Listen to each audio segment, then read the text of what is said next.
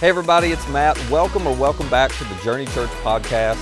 If you haven't yet, be sure to subscribe to this podcast so you can automatically get our weekly episodes. And you might want to go ahead and subscribe to our Journey YouTube channel as well. You'll find messages, music, interviews, inspiring stories, and more for you all right there. Now, I hope this episode helps you take your next step in following Jesus. Here's what I want to do today. I want to start with a question for you. The question is simply this. Do you know how to trap a monkey? That's a really weird question, isn't it, to start the year? Maybe you don't know how to trap a monkey. You probably don't because that's not a problem for you, right? You've never had to figure out how to trap a monkey. But you guys pay me to research dumb stuff like this. So I did, and I'm going to tell you how to trap a monkey, okay? It's really simple in case you ever need to know. So what you do is you take a coconut, and we don't have a coconut here because you couldn't see inside. So imagine this is coconut. All you have to do to trap a monkey is you take a coconut and you cut a really small hole in the top. And then you take a banana. This banana's looking a little rough. If you wonder if we waste your money around here, nope, they wouldn't let me upgrade to a new banana. So anyway, you take a banana, you sit it inside of the coconut, you hang the coconut from a tree, and you wait. This is all you have to do to trap a monkey. Because there will be a series of monkeys come along, and they'll try to get the banana, but eventually there will be a monkey come along who reaches in, grabs a banana, and tries to get their hand out, and they can't. And that monkey will decide, I'm not letting go of this banana. And you have not trapped the monkey. The monkey has actually trapped itself. But this is no lie. In Africa and other parts of the world, this is how they trap a monkey. Now, why did I tell you that? I don't know. Some of you might be going to Africa this year. I don't know. We'll come back to that in just a minute. So today we're starting a brand new 3-week series called Better Begins Here. Better Begins Here. And I'm really excited about this series. And this series feels personal to me, and I'll tell you why. Because I really do care about you. And one of the things I know about you is you have hopes and you have dreams and you have things that you really do want to see get better in 2024. You got things over the next 12 months you're going, I wish and I hope. For some of you, you've been carrying some hopes and dreams for a while, for a long time. And you haven't gotten where you wanted to get in life yet or in this certain area of life yet, but you're really hoping you're going to get there and you haven't let go, you haven't given up hope, which is a great thing. And I feel like part of my responsibility and part of our responsibility as a church in general is we're here to equip you. We're here to encourage you, and we're here to help you be who God created you to be, which is the very best version of yourself. Whatever better looks like for you, I guarantee you, following Jesus and pursuing God's plan for you, becoming more of who He created you to be, will help you get there. So I feel like, man, I've got a responsibility to do all I can to support you in that because I want to see that come true for you. So what I want to do today to start out is I want to ask 2 questions. The first one is an easy question for you to answer. The second one is going to be a little bit more difficult, okay? Here's the first question. Where do you hope life gets better for you in the next 12 months? Where do you hope life gets better for you? I bet something pops in your mind immediately. If not, it won't take long. I want you to take the next couple of minutes, and I want you to actually identify. And you may be like, I have a list, okay? But let's just identify, think about one of them, okay? I want you to think about at least one area where you hope life gets better for you. Now, just to jog your memory or be a catalyst, a spark to get something going up there, it's early. I'll give you a few broad categories, okay? For some of you, you might answer this relationally. You would say, I have a friendship that it's just uncomfortable right now or it's strained right now. There's a lot of tension. I hope it gets better in the next year. Or for some of you, you might say, it's my marriage. And you may not be carrying a lot of hope it's going to get better, but if you could hit an easy button and make something in your life better, that would be the thing. You're going, I don't know how we're going to get there, but I wish my marriage would be better. Or I wish my relationship with my kids would be better. I wish my relationship with my parents or my siblings would get better. For some of you, you're thinking about it going, hey, I'm just lonely. I just wish I had a network of people around me, some support around me. I wish there was a circle, a group of relationships that I had in my life. I don't know what this looks like, but I bet for a lot of us, the answer to this question falls into the relational category. Some of you might answer it financially. Obviously, when the new year rolls around, people often set financial goals, and so for you, that might be it. It's like, I just wish I could be out of debt and not get back in debt, or I wish I could invest more money or save more money or figure out how to control my spending more. I wish I could spend less, have less money stress. I don't know what that would look like for you, but for some of you, that would be your answer. It'd fall into this bucket. Others of you, it would be professionally. You wish your work environment would improve. The culture of your team would improve. Maybe you wish you were in a different work environment. You're hoping in the next year you just find a different job because you're ready to get out of there.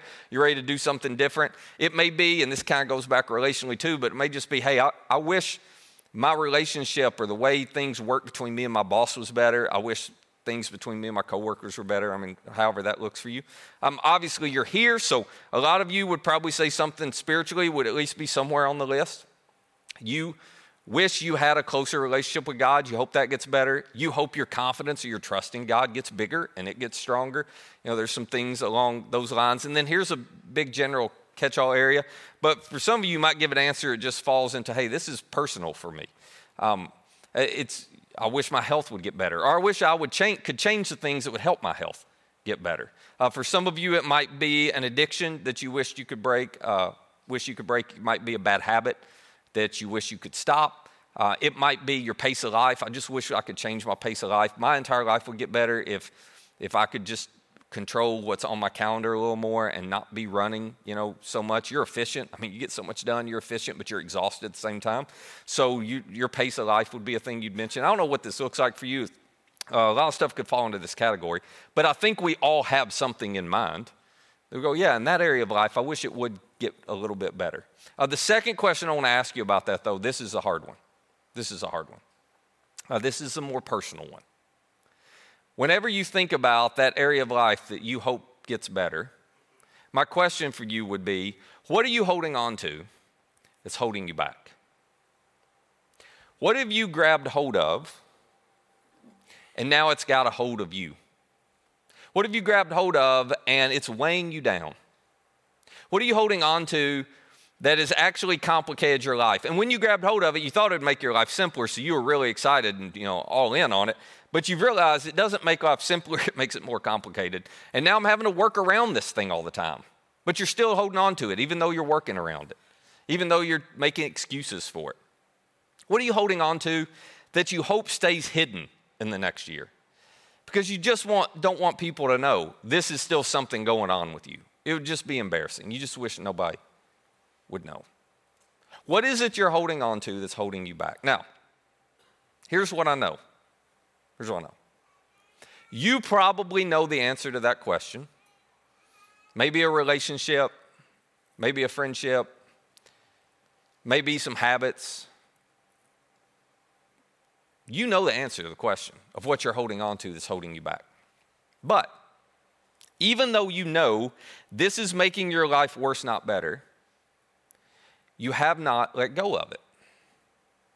So, the simple answer, and if you want a 12-minute version of the sermon, the 12-minute version of the sermon is simply this. Hey, let go of the banana. Just let go of it. And I could pray, and we could walk out, and if you're not a follower of Jesus, maybe this is all you need, right? Everything from this point on is probably optional for you, because there's the advice. You just let go of whatever's holding on to you, and you're good. But there's more to it than that, don't you? Which is why you get 30 minutes instead of 12. You know there's more to it than that. And the reason you know there's more to it is you were just like me. I know what is holding me back, and I know what I need to let go of, and yet somehow, in spite of all of that, I have not let go of it. That's just dumb, isn't it? But we've all been there. Why would we hold on to something that we know is hurting us? Why would we hold on to something that we know is trapping us? I'm going to suggest it's because it's mastered you. Now, you don't like that thought, and neither do I. But think about it. While you're arguing with me in your head, just consider this. If you know something has trapped you, it's hurting you, and you refuse to let go of it, what other explanation is there for it than you no longer control this? This thing in your hand, it now controls you. And you say, I'm the same way. I can quit that whenever I want to quit it. I'll change whenever I want to change. But you know the truth. That's not really true. If it was, you would have already done it, because why would you make a choice that's hurting you when you want better and you know this is keeping you from it? So how do you let go of something that actually you may not have as much control of as you think? Something that has mastered you. How do you let go of that? Well, the Apostle Paul, 2,000 years ago, this is pretty fascinating. He was writing a letter. He'd never met these people. He's writing a letter to Christians in the city of Rome. Now, the reason I say it's fascinating is because it'd just been a couple decades since Jesus' death and resurrection. And now, right under the nose of the Roman emperor, all the way in Rome, Jerusalem to Rome, all the way in Rome now, there's so many Christians, they have formed a church there. It's pretty fascinating that this movement, in spite of the fact they killed its leader and so many of them have been persecuted, they're just worshiping right there under the emperor. So Paul's writing them a letter to encourage them, and he addresses this issue. And the reason I think he addresses this issue is this is not something that some of us are good at letting go of it and some of us aren't. No, this is just human experience. We all struggle with this, right? So Paul tries to explain to them, and he's explaining to us, hey, here's why there's some things holding you back that you can't seem to shake. And here's the way, here's the solution to let go and shake it. So let me share with you out of Romans 6 a little bit of what he said. He said, don't you know that when you offer yourselves to someone as obedient slaves, you're slaves to the one that you obey? Let me simplify this. You're not going to like what he said here any more than I do, but Paul is saying, don't you realize that everyone, including all of us, don't you realize that everyone surrenders their freedom to someone or something? That's what he's saying. And you're going, no, I haven't done that. I would never do that. Yes, you do. So do I. Because whatever you put at the center of your life, whatever is the foundation of your life, whatever you make as the primary value of your life, your number one priority, you surrender your freedom to that thing. Now, you have offered yourself to that thing, and that thing is influencing, or that person is influencing everything you do in life. So all of us do this. We can't help but do it. And we hate the word surrender, but the reality is we all surrender our freedom to someone or something. And the Apostle Paul is saying, hey, don't you realize that whatever that thing is that you're holding on to that's holding you back, don't you realize you have offered yourself to that thing? To which, again, we would all go, I did not offer myself to the death that's holding me back. I didn't offer myself to this toxic relationship. I didn't offer myself to this strained marriage. I didn't offer myself to the pace of life I'm living. I didn't offer myself to this, to the anxiety, to the addiction, whatever your thing is. He would go, no. You did offer yourself to that. Because you invited this thing into your life. At the time, you thought it was a good thing. That's why you did it, or thing you just wanted. But you opened the door and invited that in. So this is the Apostle Paul's way of saying you can't play the victim card. All of us like to be false victims, don't we? It wasn't me. I didn't do it. Paul's going, no. You did it, actually. You opened the door and invited that thing right on into your life and grabbed hold of it. You just didn't know that over time it was going to grab hold of you. And then Paul does something in general terms. He takes whatever it is that we're holding on to in life, and he dumps it into one of two categories. He says, whatever you're holding on to falls either into this category or this category, and they each have a predictable destination. He says, whether you are slaves to sin, which leads to death, or to obedience, which leads to righteousness. Now, let me explain this.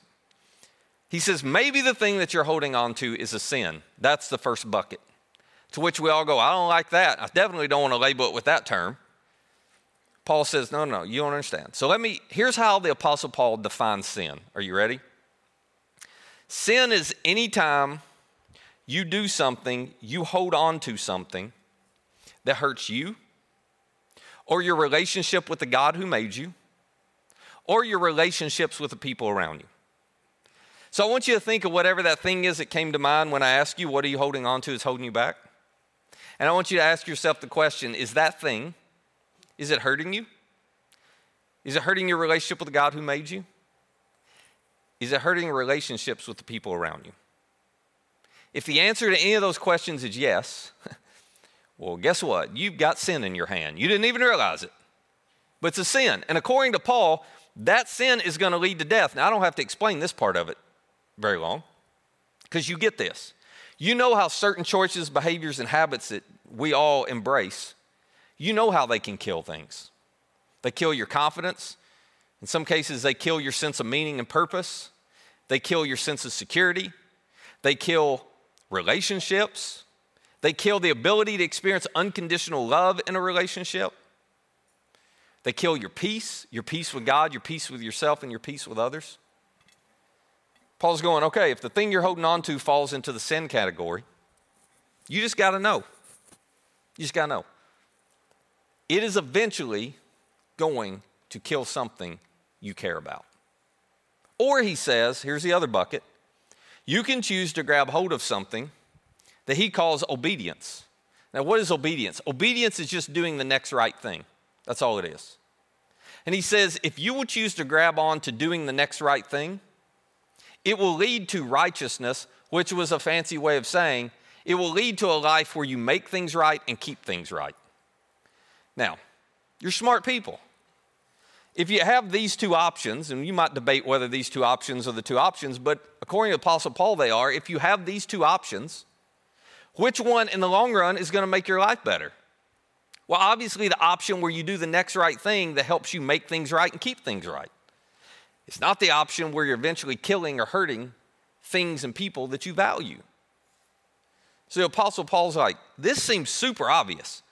Why would you not continue to hold on to something that's going to make and keep things right in your life instead of the other? But he knew we didn't because he struggled with doing it himself. And so remember, he's writing to followers of Jesus, okay? And he says, I want to remind you that even though at one point you chose to follow Jesus and grab hold of the right thing, now you have swung back over here and grabbed hold of some stuff that's hurting you, and you don't have to do that anymore. So he reminds them of their past a little bit. Here's what he writes next. He says, but thanks be to God that though you used to be slaves to sin, you were mastered or controlled by that thing. You have come to obey from your heart the pattern of teaching that has now claimed your allegiance. If only he would write a little simpler, right? But then I'd be out of a job. So anyway, here's all he's saying. He's saying, remember you used to be controlled by whatever that thing was you were holding on to? And then you made a choice to follow Jesus. Not just believe in him. Believing in Jesus is really easy. It's important, but it's easy. He says, no. You actually adopted and embraced Jesus' way of life, his teachings and his values. You made that the rhythm of your life. And when you made that the rhythm of your life, guess what? He enabled you to let go of this stuff and move in a better direction in life. Matter of fact, he goes on to write, when you did that, you have been set free from sin and you have become slaves to righteousness. Again, we don't like this term slaves, but we're all controlled by something. We're all influenced by something. We all surrender our freedom to something. So he said, all right, when you let go of that and you embrace Jesus, guess what you found? You found freedom. You found freedom. You were now a slave, if you will. You now surrendered yourself and held on to something that delivered freedom for you, the freedom you'd always wanted. You've been set free from sin. You don't have to hold on to that anymore. You experience something brand new. This is why, if you've been around here a long time, you've heard me say this so many times. This is why I always say again and again that following Jesus makes your life better and makes you better at life. Not believing in Jesus. Believing in Jesus is easy, but it actually doesn't change your life in day-to-day ways. You can say, I believe in Jesus. I show up to church because I believe in Jesus. Well, that's great. That's a good first step.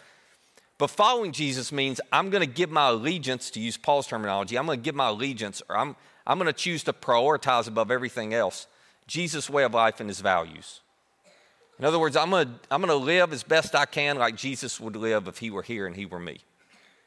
When you do that, it makes your life better, makes you better at life. It does not make life easier. That's not the promise. But easy never leads to better. You know that. What leads to better? Hard leads to better. Effort leads to better.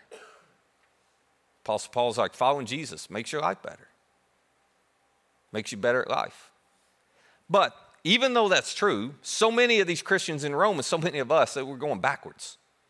We're going backwards. We keep walking back over here, grabbing hold of things that are hurting us. So Paul asks a question. He says this, when you were slaves to sin, you were free from the control of righteousness. I mean, you had a freedom never to do the next right thing. That's what your freedom was. You just ignored the next right thing. And then he asked, what benefit did you reap at that time from the things you're now ashamed of? These things result in death. He's going, just think back. When you were holding on to something that held you back, you look back on that time now, you're not proud of that, are you? You're ashamed of the hurt you caused, of the people you hurt, of some of the things you did. It didn't lead you to the place you wanted to be in life. But, he says, now that you have been set free from sin and you become slaves of God, the benefits you reap leads to holiness. The result is eternal life. For, he says, the wages of sin is death, but the gift of God is eternal life in Christ Jesus our Lord. Let me tell you what eternal life is real quick. You think place in heaven one day, and I get that. That's what you've been taught. And here's the thing. All of us want a place in heaven one day. That sounds good. It's just not very practical right now, is it? So it's like, okay, yeah, check the box. I just want to know I got a place in heaven one day, but now that has nothing to do with my life right now. But when Jesus showed up, and the Apostle Paul taught this too, when Jesus showed up, you know how Jesus defined eternal life? Not simply as you're going to have a place with me in heaven one day.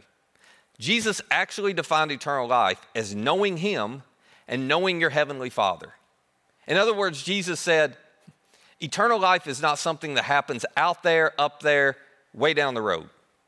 Eternal life is something you can begin to experience right now when you embrace my teachings and my values. When you follow me, make the rhythm of your life my way of life, you'll begin to experience the benefits of eternal life right now and right here. So, let me just go back to this question one last time. What are you holding on to that's holding you back?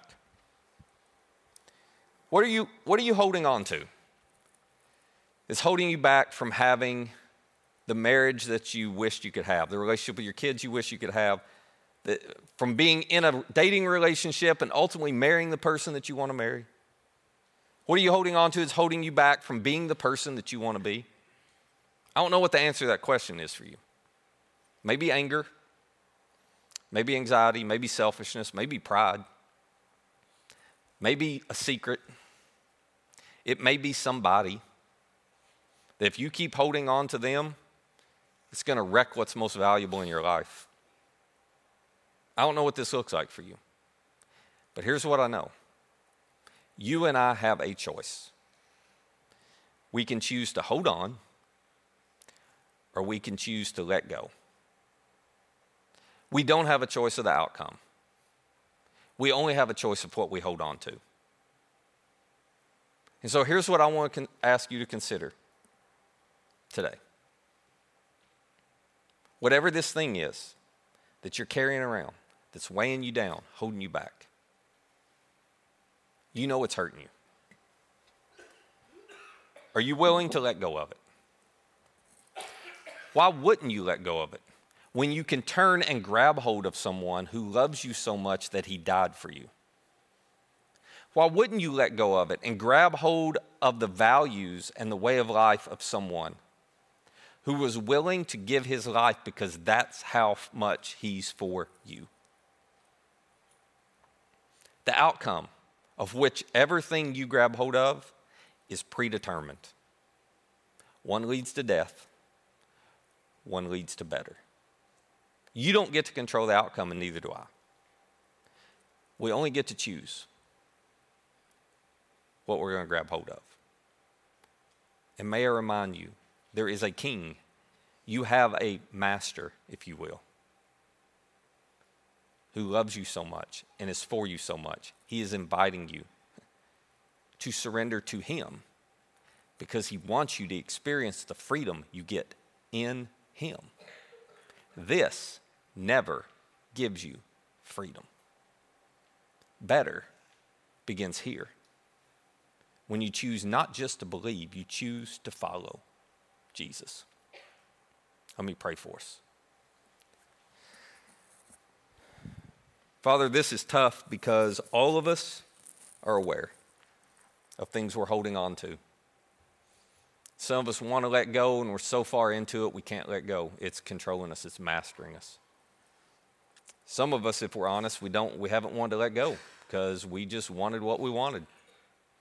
We didn't care about the consequences. But my prayer is that today we will choose to let go. It's not the only step we have to take, but it's the first step. that we'll let go of whatever's holding us back, and we will choose to grab hold of you, your way of life for us. And we will surrender not just part of our lives where we're struggling, we will surrender all of our lives to your values and way of life. We'll just do things your way and trust you. That's going to lead to freedom. That's going to lead to better. So whatever that looks like, give us the wisdom to know what to do and the courage and boldness to do it, even when it's hard. And Jesus, thank you for being for us, even when we so often turn and grab hold of other things than you. It's in your name we pray. Amen. Hey, if you'd like more content like this, subscribe to our YouTube channel and download our Journey app to access all of our recent message content. And our app is the easiest way to share this content with a friend. For more information on our church or to find our app or our YouTube channel, just visit JourneyCalway.com. That's JourneyCalway.com. Thanks for listening.